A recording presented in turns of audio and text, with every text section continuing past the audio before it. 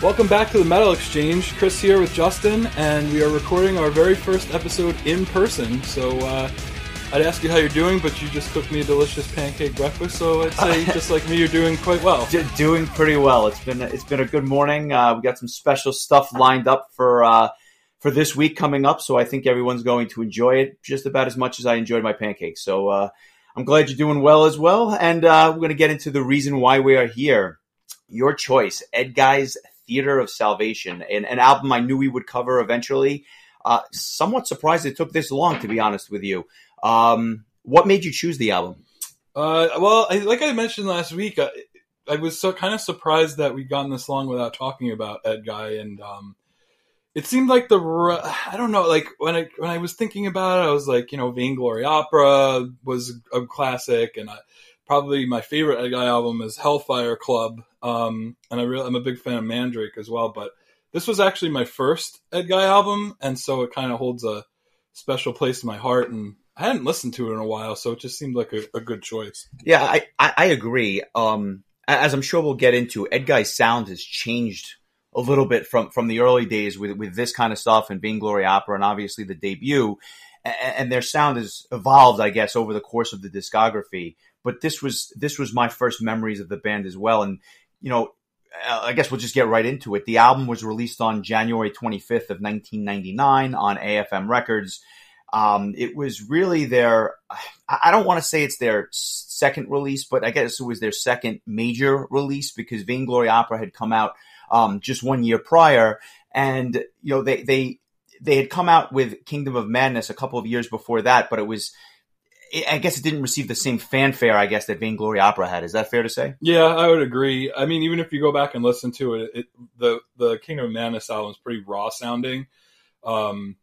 They did have a demo before that called Savage Poetry, which I don't think they consider their first album because I think it was like originally recorded as a demo and then it ended up getting some sort of limited release. They ended up re-recording it after Theater of Salvation. Actually, I think that was their next release before Mandrake. I'm pretty sure. Yeah, it came out in between Theater and Mandrake. Yeah, it was and there's some good stuff. Like the re-recording is really good. I like it a lot. But yeah, so Kingdom of Madness, I guess, is technically their first album. But I don't think I'd heard of Edguy until Vainglory Opera was released. I think that was the one that really got them some attention. Yeah, I agree. And it was interesting because I guess I kind of forgot that the two albums, Vainglory Opera and Theater of Salvation, had only come out about a year apart. For some reason, I had it in my head that Vainglory Opera had come out earlier. I didn't realize that it had only come out in 98, it coming out in January of 98. So it really is just 1 year apart for both of these albums, which for many was just like the introduction into into Edguy. So when you think about Vainglory Opera and when you think about Theater of Salvation, what are some of the things that really strike you right away? I mean, definitely that like they're definitely getting that influence from that Keeper era, Halloween, German power metal. It's kind of like their own brand of that kind of German power metal, but I feel like at the time, like Tobias Sammet, his vocals were unlike anything we had heard up until that point. I remember reading once that somebody said it was Michael Kiske meets Bruce Dickinson, which I was like, well, that's a hell of a compliment. Yeah, does it get any better than that? I'm not sure. It's interesting because just taking a step back for a moment, when I think of this era, to me, this was the heyday of European power metal, right? You have Labyrinth coming out with Return to Heaven Denied. You have Stratovarius coming out with Episode and Visions, and obviously Fourth Dimension, which we covered in the archives. You have bands like Hammerfall releasing Legacy of Kings. I mean, it's just one phenomenal album after another. And maybe I'm partial because it's when I first started hearing this stuff, but I just think that a lot of bands really hit a lot of their creative stride in this particular era. Not to say that later stuff is not good. There's still great power metal albums that were released last year, but it's this late 90s era, which was my favorite. Would you agree with that? Or do you think there's a little bit of a bias because it's when we started really getting into it? I mean, I'm sure there is a little bit of a bias, but I mean, you can't really argue with what came out in that era. I mean, you know, Better Than Raw by Halloween, Gamma Ray was releasing Somewhere Out in Space, and Power Plant. I mean, like, Blind Guardian is releasing Nightfall and Middle Earth. I mean, it goes on and on. It's a laundry list of just some of the albums that like metalheads look back on with a lot of, you know, I was going to say pride, but I guess like they had something to do with it, but just a lot of, you know, they're just some of the most like memorable albums. I mean, just some of the ones you just named are like, you know, people say that was my favorite Labyrinth album, or that was my favorite Hammerfall album, or whatever. And oddly enough, I saw a thread on a Facebook group this week. Somebody who wasn't that familiar with Edguy asking, like, where should I start? And a lot of people did say Theater of Salvation. So, you know, I think that this for a lot of people is their favorite Edguy album. So. Well, let's get into it. How did you first get the album? I mean, it's the beginning of 1999. Obviously, we're at the height of our fandom. How did you first get your hands on it? I'll never forget getting this album because my aunt and uncle were living in like rural Pennsylvania around this time, and they had this mom and pop CD store that was probably akin to our slip disc that we used to go to. And they would always like ask me for Christmas and my birthday to give them a list of stuff that I'm not able to get easily. And this, I guess, had just come out, so it was on the list. And I remember they got me the Japanese version with the bonus tracks. And that was and I can't remember if it was Christmas or my birthday, but I just remember getting it as a gift and being so excited to have my first Edguy album. And boy, it did not disappoint. I mean, I was a big fan of this right from the get-go. I have no recollection of how I actually got this album. What I remember is hearing your copy. So in terms of my first listen, it was listening to your copy, and I couldn't believe that we had we got our hands on it just because it was so, I don't want to say obscure, but it was a hard album to track down. Yeah. It was not an easy get. It wasn't released in the US either initially. So, I mean, you couldn't walk into a store and buy this or Vainglory Opera for that matter, which was, I ended up getting that after the fact. And that would be my second Edguy album, but I like this album so much I wanted to go back and check out. And part of the reason was because two of the live tracks that were bonus tracks on the Japanese edition were songs from Vainglory Opera. So I already knew Walk On Fighting and Fairy Tale. And I was like, oh man, I got to hear the rest of these. You know, it was the same thing for me when I got High Live by Halloween. I didn't have Master of the Rings yet, and I would hear like Where the Rain Grows and like Soul Survivor and be like, I need to get the album that these songs are on. These songs are great. Let's break down the band. Obviously, it's Tobias Sammet doing the vocals and some of the keyboards, or actually most of the keyboards on the album, from what I understand. We did a little bit of a deep dive into Tobias when we did our Avantasia episode, and understandably so. Jens Ludwig doing guitar and backing vocals, joined by Dirk Sauer, obviously, longtime member of the band. Tobias Hexel on bass, and Felix Bonk on drums, who I most recently saw playing with Jeff Tate when he did a show here in New York a couple of years ago. So that was a nice surprise. And he's drawing for Avantasia now as well. Yeah, he's been keeping busy, but we'll get to that. And in addition to some other guest spots on this album from some lesser known musicians, what are your thoughts on this album? You get into it. It starts with the Healing Vision. It runs about a minute. It's your typical, I guess, 90s power metal introductory track.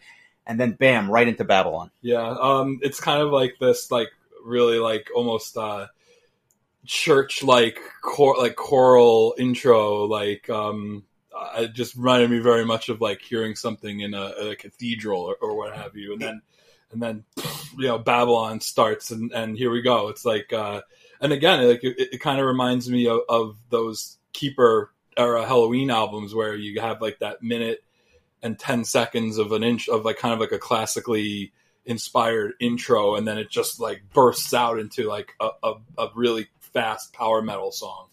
I'm glad you mentioned that. Not only does it have that like cathedral vibe to it, but one of the things that I guess surprised me the most was that it had this really full, rich sound, and you hear it right away, and it continues throughout the rest of the album, in my opinion. Whereas Vainglory Opera was still, and again, we're only talking a year before, but you're talking about a little bit raw, a little bit more unpolished. The first thing I thought about this album was that they really took time to produce this in a special way because of just the loud but clear nature of it. I thought was really, really impressive. And that was one of the memories I had before I went back and listened to it, just because I always thought that this sounded different from other stuff that was coming out at the time. Yeah, I would agree. I remember thinking that too, that back then, like, Vainglory Opera didn't sound as good production wise as this album did. I mean, it was still, not to say it was unlistenable, but I feel like from the demo to Kingdom of Madness to Vainglory Opera to this, there were considerable jumps in the production value of each album. And I feel like, I think even after this, I think they continued to get even better with their sound. Really, just no pun intended, mastering the master process. Sure. But I think this was probably their first album that sonically sounded really professionally done. Not to say that Vainglory Opera sounded bad by any sense of the imagination, but I think Theater of Salvation, like you said, definitely felt like it had a little bit more polish to it. Yeah, and it's interesting because when during that first album, Kingdom of Madness, Tobias Sammet and Jens Ludwig basically wrote the entire album. But as we stray away from the beginning or the roots, Tobias Sammet really becomes the main songwriter on virtually all of these songs. Jens helps on a couple of tracks, which we'll get to, but for the most part, it's really Tobias Sammet taking the reins here and writing the entire album. Yeah. Much like he did in Avantasia, of course. Yeah, I mean, just from these first three albums alone, you can definitely see that from a songwriting standpoint, Tobias and the rest of Edguy are going to be a force to be reckoned with, because, I mean, on these three albums, there's some really classic songs that Edguy still plays live when they do actually play live. But I mean, I know that, like, Babylon and the Headless Game and at least those two songs and Land of the Miracle for sure have always been pretty much staples of Edguy's live set. But but like we mentioned last week, with the success of Avantasia, Edguy hasn't really done much in the way of touring over the last few years. But we're not really focusing too much on that. So I think the Headless Game, I don't think it hit me until this week listening to it how much it reminded me of The Kiss of Judas by Stradivarius. Yes. The way it starts out. I don't know if it was intentional or if it was just like bright minds thinking alike, but it definitely has that Kiss of Judas feel. And Visions had only come out a year or two prior to this, so I don't think it's an accident. I just think it might have been a stylistic choice, but it's definitely in the same vein, but it's another one of those great, great European power metal tunes. I mean, much like Babylon, you got two tracks in a row that are just memorable with loud, big choruses, fantastic guitar work, and the keyboards, which I think really accentuate and kind of the difference here, I guess, between this album and Vainglory Opera is I think the keys were just a lot more prominent. Yeah, I would agree with that. This is a little bit more of a mid-tempo song, like Babylon's a faster one. Sure, and then, sure. And then as we're changing our tempos, we go into Land of the Miracle, which is like one of my favorite power ballads ever. It's so good. It's even better in a live setting with like the fans singing the line at the end of the song. But I just felt really good listening to the song, going back and listening to it. I'm so happy you said that. Land of the Miracle, for me, it's going to be my song of the week, and I'm going to tell you why. I can't help but listen to that song and be smiling at the end of it. It just puts a smile on my face. It is so well done, and the way that it kind of just picks up in the middle and then fades out at the end with just the vocal lines. I love that. I love it. And it also reminds me of Sabotage because of the way that they do the vocal rounds at the end of the song.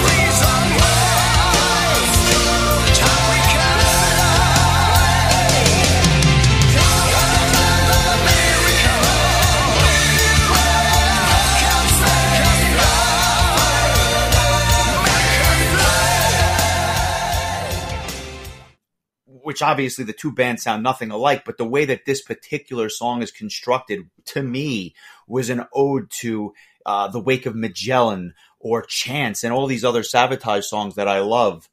For me, it's just it's a perfect song, and it's not surprising to me that that's the one from the album that they continue to play live. What is surprising to me, and we'll get into this in a bit, is that when we first saw the band live, I don't think they played anything else off this album except Land of the Miracles. So a lot of this stuff was stuff that even to this day I've just never heard live. Yeah, same here. And then speaking of which, like the next 3 tracks, which are all like pretty like, you know, your classic German power metal style songs, like one after the other, really like just strong, crunchy tunes. Wake Up the King, you know, you brought up like having more keyboards. I mean, this song starts out with like almost like a harpsichord sounding intro. I remember this song really sticking out to me when I first heard this album. And back then when I was making all those mixtapes, I never put any songs from this album on any of the mixtapes because nothing ever really stood out to me. Really? That was better than the rest of it. It was so hard to pick something that I ended up not picking anything. That's interesting to me because I don't know that I'll say it this way. The first 6 full tracks on this album, which we haven't even gotten there yet, but to me is as good as it gets for power metal. Not to say that the back half of the album isn't very good. It is. But the 6 tracks in a row from Babylon through the end of Arrows Fly is about as good a power metal as you can get. And it's interesting that they kind of front loaded all of those songs because it's just one after the other. I don't know that they don't stand out. I just think that you could close your eyes and like a dartboard, pick one, and you could throw it on a mix or a playlist and be very happy because they're all just, 10 out of 10 songs if you're a power metal fan. Yeah, I think I just got overwhelmed with trying to make a decision. And because like I remember listening to Vainglory Opera and like songs like Until We Rise Again and Out of Control, they just like really stood out to me. Like I want to put these on a playlist. Yes. But for whatever reason on this, I'm like, man, I could use anything. And then it was like, even when I was like 17, I was so cerebral. I was like, what if I choose the wrong one? One day I'm going to be making a podcast when I'm 38, and I'll be like, I can't believe I used Holy Shadows. What is wrong? What was I thinking? Do you think that, in hindsight, as we get deeper into this, would you agree that this is a deeper album than Vainglory Opera? Because you mentioned some of the great Vainglory Opera tracks. Is it a deeper album? And by deeper, I mean, is it something that you play through and you say to yourself, just the quality throughout is a little bit better or maybe even markedly better than some of the deeper cuts on Vainglory Opera? Yeah, I'd say it is. I think with Vainglory Opera, there might be songs that I like better than any of the songs on Theater of Salvation, but I think that as a whole, I think this is a better album, like just start to finish. Personally, I really like. I mean, there's if you include the Japanese bonus track that they recorded for A Trace of Life, 3 of my favorite like power ballads just happen to be on this album. Right, with Land of the Miracle, Another Time, and for A Trace of Life. I don't know how that song ended up as a bonus track because it's fantastic, but and then all the other songs I love all the other songs, and then the last like proper track, Theater of Salvation, which is a 12-minute epic, is probably one of my first experiences outside of Halloween hearing a really long epic power metal song. And I mean, I'd argue this is one of Edguy's best songs they ever recorded. I mean, just skipping ahead a little bit. Yeah, I mean, just to kind of round out the track list before we get into depth about the track Theater of Salvation, which I think deserves its own little area. Arrows Fly, I love the way the guitars start out. I'm wondering, since Jens has songwriting credit on that, if he came up with that little riff at the beginning of the song. It's such a cool way. That was another song I think that stood out to me as well in high school, just because it was just very power metal. Like, just predicting, I thought that was going to be your song of the week because I know you just gravitated towards that song. I don't know that it stood out amongst the others, but I'll say this. I think that a lot of Edguy fans would agree it's one of their most underrated tracks. Nobody ever talks about it, but it's a phenomenal, phenomenal track. And as I said, for me, it rounds out the top six in a perfect way. It's in the middle of the album. It's beautifully paced. It's got a catchy chorus, but it's a track that nobody seems to ever talk about when you talk about the classic Edguy material. It surprises me a little bit. Yeah, I kind of forgot about it in all honesty until I went back and I was like, oh yeah, that's right. Actually, honestly, a lot of these tracks, I kind of like Holy Shadows, Another Time, The Unbeliever, like these next three tracks. I'll say this, Holy Shadows is a little bit different. It's a little bit, I don't know if I'd say it has like a darker tone to it, but I took very sexually charged lyrics out of the lyrical content from it. Maybe it's just my warped mind. And Another Time is another really just well done like ballad with use of the piano. I mean, it sounds like synthesized piano, but I mean, it's really nice. It kind of, speaking of Sabotage, kind of reminds me of just John Oliva sitting there with his piano and doing, I mean, Tobias's voice just with piano is really, really like just pleasant to listen to. A couple of things. I think that Holy Shadows and Another Time are good songs. I don't think that they are as good as those first six tracks that we've going back to. But I will say that Tobias's voice on some of these ballads, especially, extremely underrated. We talk about his songwriting ability a lot, but what gets lost in the fact is he's a great singer and a great live singer and puts on one hell of a performance. And certainly with the Bruce Dickinson comparisons, with him running around the stage and kind of jumping on the monitor and stuff like that, he puts on a show. It's not just a singer. He's a frontman in all the different ways that you can be a frontman. He is in fact that. The way that he engages the crowd and the way that he gets everybody kind of singing along to some of these songs, it's fantastic. And, like I said, we've never heard some of these tracks live or many of them really, but the way that he's able to just command a crowd, even with just a piano, it's just fantastic. Or lead the crowd into just swearing. Yeah, right. Exactly. Exactly. When we first saw Edguy play at a Proud Power, which we're going to talk about definitely in more detail at some point, but, he was like, well, I'm here in America. I want to see if I get away with this. And so he just started listing expletives and having the crowd repeat them. And he was just having the time of his life. And so was everybody else. And I'd argue that Edguy stole the show at Proud Power 3. But agree with you. I think the Bruce and Kiss Dickinson, Bruce and Kiss comparison is that he probably sounded more like Kiss, but behaviorally on stage was more like Dickinson. So I could definitely understand that comparison for sure. The Unbeliever, for the first time it hit me, I was listening to this, and it reminded me of what Tobias would end up doing with Avantasia, early Avantasia. Yes. I got Avantasia, like the first two albums of Avantasia, I got that vibe from this song. If you didn't know that this song was on Theater of Salvation and it was the seventh track on one of the first two metal operas, you would not have known any better, because just the way the song was constructed, this is what his songwriting really was, at least on the Avantasia side, for albums to come. And as I said, when you go back to Mandrake and you go back to Hellfire Club, that's when they really kind of start deviating a little bit from that early Avantasia classic power metal sound a little bit. And then obviously some of the later Edguy albums deviate even further. But I think that this was really when Tobias as a songwriter was hitting his groove and kind of applying a formula, if you will, to some of these tracks that wound up on the metal opera, both parts of it, before even Avantasia's sound deviated a little bit as time has gone on, obviously. But this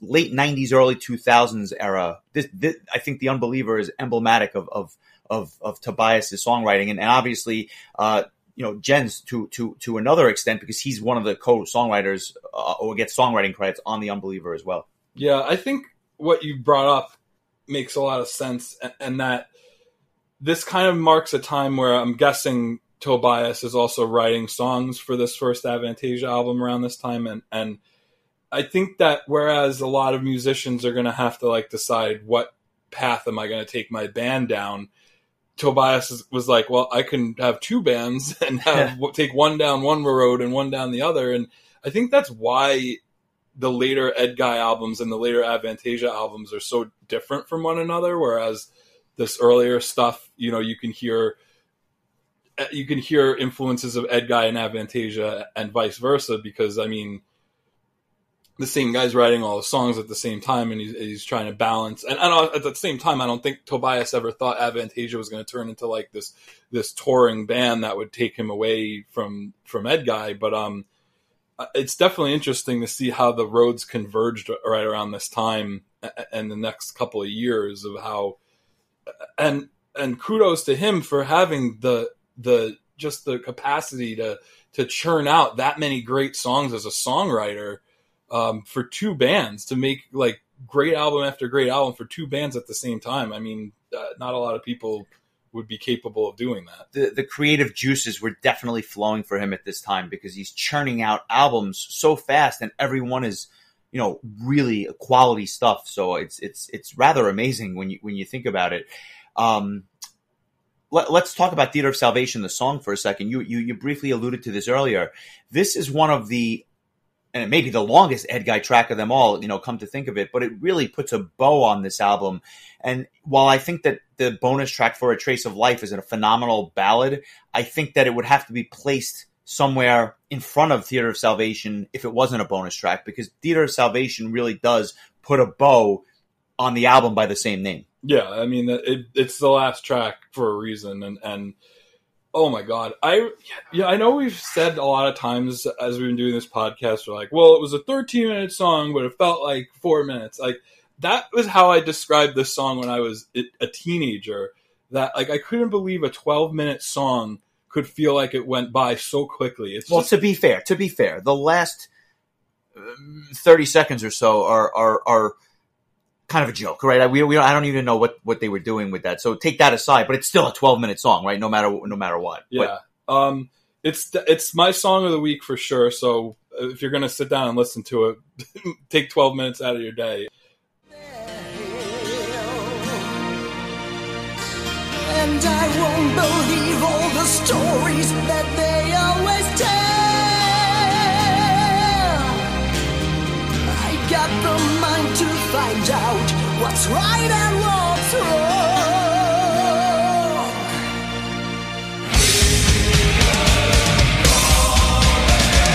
Take a look at the open gate. Walk on and don't be afraid. Free your mind in what they call. It's the heart of temptation. Take a look at the open gate. Walk on and don't be afraid. Free your mind in what they call. It's the heart of temptation. Oh my God. I just, the whole song is just fantastic. I would be okay with giving up a couple of tracks to hear them play this live. And I just think it's one of the very best Edguy songs ever. I know when they released a Greatest Hits album that didn't come out until, or came out prior to several of their more recent albums, but this was on a one disc Greatest Hits album. Like, they felt like it needed to be part of like 1/4 of their Greatest Hits album. And well placed. Let's be honest. It's a fantastic track, and sometimes I think it gets lost because it's at the end of this other. It's a dense album for a power metal album. I find it to be rather dense and kind of long. Yeah. Even if the last grandiose track feels like 4 minutes. Yeah, for sure. Did you listen to the bonus tracks when you went back and listened to this again? Or? I did. For a Trace of Life, we had discussed phenomenal track, and to hear live versions of Walk On Fighting and Fairy Tale is always fun, and they picked fun recordings of both of those songs, so I think they did a great job.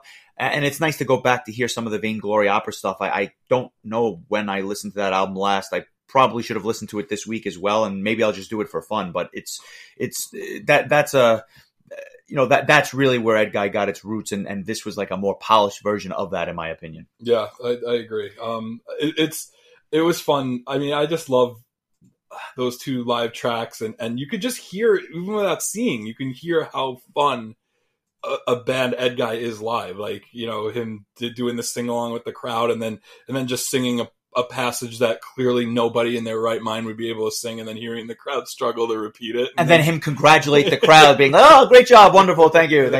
It's really fun stuff, and that's why I think that they don't take themselves that seriously. And I don't mean as musicians. Obviously, they're accomplished musicians, but I think that when they get on stage, they're just looking to have a fun time. And to their credit, I think they do a great job of it, and that's why people just gravitate towards the live show. I mean, we've had the pleasure of seeing them live a number of times. We saw them headline with Hammerfall in New York City. We saw them obviously the first time. They actually opened for Hammerfall. I remember being being surprised by that at the time. I thought that's Edguy like 2007-ish, if I'm not mistaken. I thought Edguy was more. Maybe it was just in my own mind, but I felt like Edguy was and I don't know. That might have been.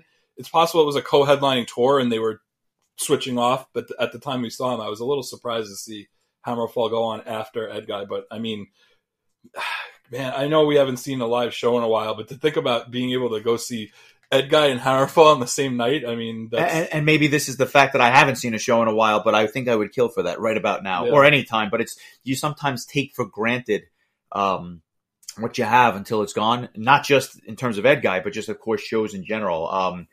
It's interesting. I think that one of the things I wanted to talk about in a little bit of detail was that first time we got to see them back in 2002.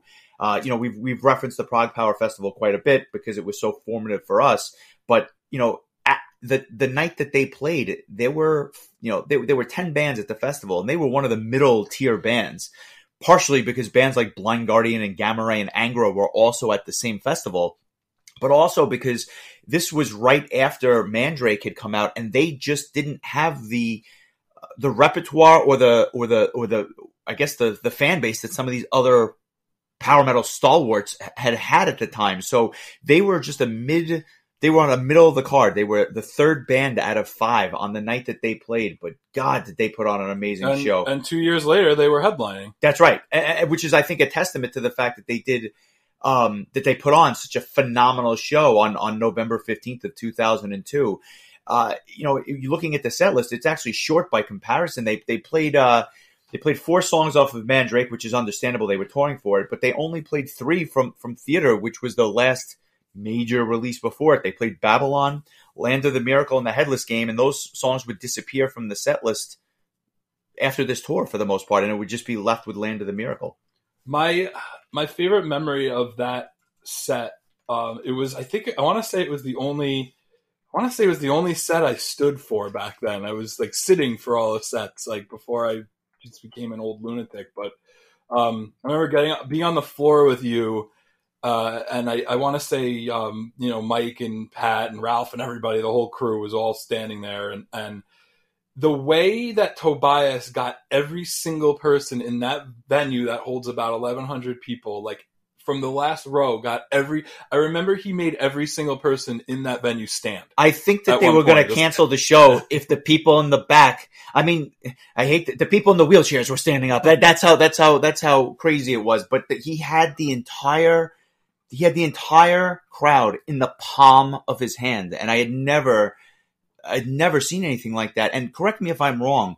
They, one of the things that I loved, they sounded so lush and so powerful with their sound. It really the command of the room and the live performance went right along with these powerful early power metal tracks. Yeah, for sure.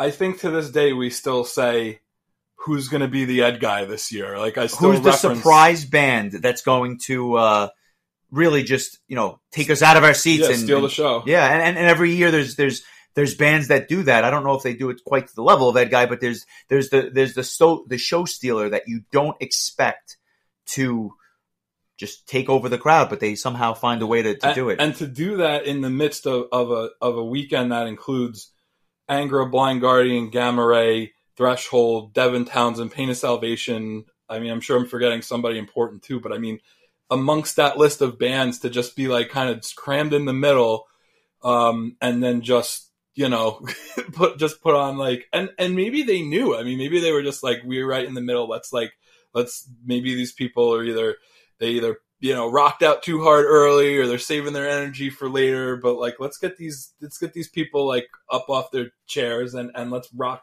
the show. And oh my God, they sure did. Like, and mind you, like, it wasn't like we were unaware of Edguy at the time. Like, they were one of the reasons we wanted to go in the first place. But I mean, to think that, I don't think any of us were saying like Edguy's going to steal the show here when you had, you know, Angra and Gamma Ray and Blind Guardian. But I mean, sure enough, they were a reason why we went, but you left saying these guys are every bit as good or on par with the Angras and Gamma Rays of the world. And that's kind of the supreme compliment, I guess, is the way I would put it. 1 to 10, what is this album for you? And I guess briefly, where does it stand, you know, going back in terms of the pantheon of Edguy material? To me, it's a 9.0. I didn't think I'd rate it that high initially, but it's like, there's not really any songs that to me are just like okay songs. Like, every song is great. The songs that are really great are really great. Land of the Miracle is one of the greatest power ballads ever. Theater of Salvation is one of the greatest power metal epics ever. The first track it kicks off the album amazingly. There's some of my favorite bonus tracks ever on an album with bonus tracks. I mean, it checks off all the boxes. Yeah, it really does. As far as where it sits, I'll be honest with you, I haven't sat down and listened to a lot of these Edguy albums in a long time. So for me, I'm gonna go off of memory than recency, but I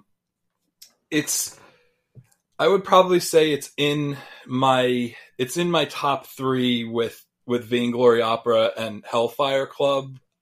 I mean, I think I'd mentioned earlier Hellfire Club was my favorite Edguy album. It might not be anymore. I don't know. I mean, that's why we do the exercise, right? That's why we make everyone do their homework. And Mandrake is another album. Like, Babylon is one of my all-time favorite, or not Babylon, Jerusalem. Getting my ancient cities confused. Jerusalem is one of my all-time favorite Edguy songs. I thought, if you want to talk about what do you call it, underrated Edguy song, another Jens Ludwig special, I should add. And it was on the Greatest Hits album, which I remember that gave me such validation for loving that song. I'm not so crazy; much. it's really that good. Yeah. For me, Theater of Salvation is the best Edguy album, or I shouldn't say it's the best. It's the one that I enjoy the most. And I look back at Vainglory Opera was obviously an early love of mine as well. There's no question about it. But this is, I think they hit their stride. I'm going to give it a 9.0 as well. And the only reason it's probably not a 10 is just there's maybe 2 or 3 tracks that are just very good instead of great. That would be the only knock I have to get out of that rarefied 9.5 or rarefied 10 air. I never thought that they had the magic that they had on this album straight through as they did with Theater of Salvation. Mandrake is a good album. Hellfire Club is a very good album.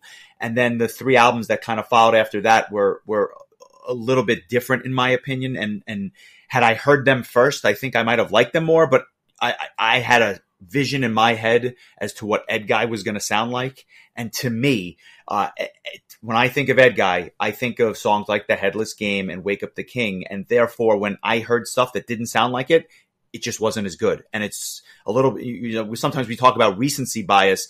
That was actually more of like a past bias, right? Because I wanted it to sound like it did back in 99. But it's a 9 for me. It's a great album, and I'm glad we got to do it. And before I talk about what I want to get into for next week, there's a couple of albums that I actually heard this week that I really just wanted to talk about. And I'll post some of this stuff during the week, just stuff that I think that people really would be well served to check out. I only got 2. The first was, speaking of Angra, Ido Falashi has released his new solo album, and it's called Vera Cruz. It just came out. Achilles Priester from Angra is on drums, and a bunch of other musicians kind of round out the band. I actually listened to it on the way up to you earlier this week, and my God, that album was a complete surprise for me. I say that only because I am familiar with his solo material. I'm familiar with Alma, and he's got some great stuff there. But I thought that the songs on this particular album were just so catchy and so well written, and the pacing on the album was just so good. I give it a really strong recommendation, and honestly, I'll be surprised if it's not in my top 25 at the end of the year. I thought it was that good and that well done. And it was nice because it was almost a return to form in many ways. So that's one that I definitely think people should check out. And the second was a band called Carmeria. It's a band out of Sydney, Australia. They released an album called Advene, and it's kind of like a blend of Camelot and a touch of Conception as well. I guess I didn't know what to expect when I heard it for the first time, but I really enjoyed it. And I thought it was like harkening back to some of that older Camelot material, which they really don't play live anymore, but it was good to hear. And it was just a pleasant surprise. I don't know that it's going to be my number one album of the year or anything like that, but it was just something I really enjoyed. Yeah, I had listened to the one single that you sent me on YouTube, and I enjoyed it quite a bit. I also listened to one of the tracks from the Edguy solo album that I think that he dropped before the album was fully released. And, I forgot how much I enjoy his vocals, cause I guess after he left Angra, I never really got into Alma until much later. Like when they were playing at Prague Power, I kind of went back and got into them. And, I just forget how much I really enjoy his vocals. I feel like, in a lot of ways, like the love for Andre Matos kind of overshadowed his career with Angra. But I mean, he's definitely a hell of a vocalist in his own right, and a great songwriter, which we would eventually see as well. So I'm definitely looking forward to hearing that. I did see a few people already mention how much they've enjoyed it so far. No less than Anthony DeCresantis, who I think it might be Eduy's publicist. I'm not sure. Based on the way he talks about him, it's either publicist or his lover. I'm not sure which. Maybe both. Yeah. Like, hey, it's being, I was going to say ambidextrous. That's not the right word, but, Maybe that too. Who knows? Yeah. So, have you listened to anything that caught your ear this week? Honestly, I pre-ordered the new Powerwolf album, and I got the single, and then I never ended up listening to it. I imagine it's great because it's Powerwolf. But that was really pretty much it for me. I was listening to a lot of Theater of Salvation, and I was listening to a lot of the album that we're gonna talk about next week. So why don't you? Yeah, as a little bit of a spoiler and for planning purposes, normally we do not discuss in advance what we're going to choose.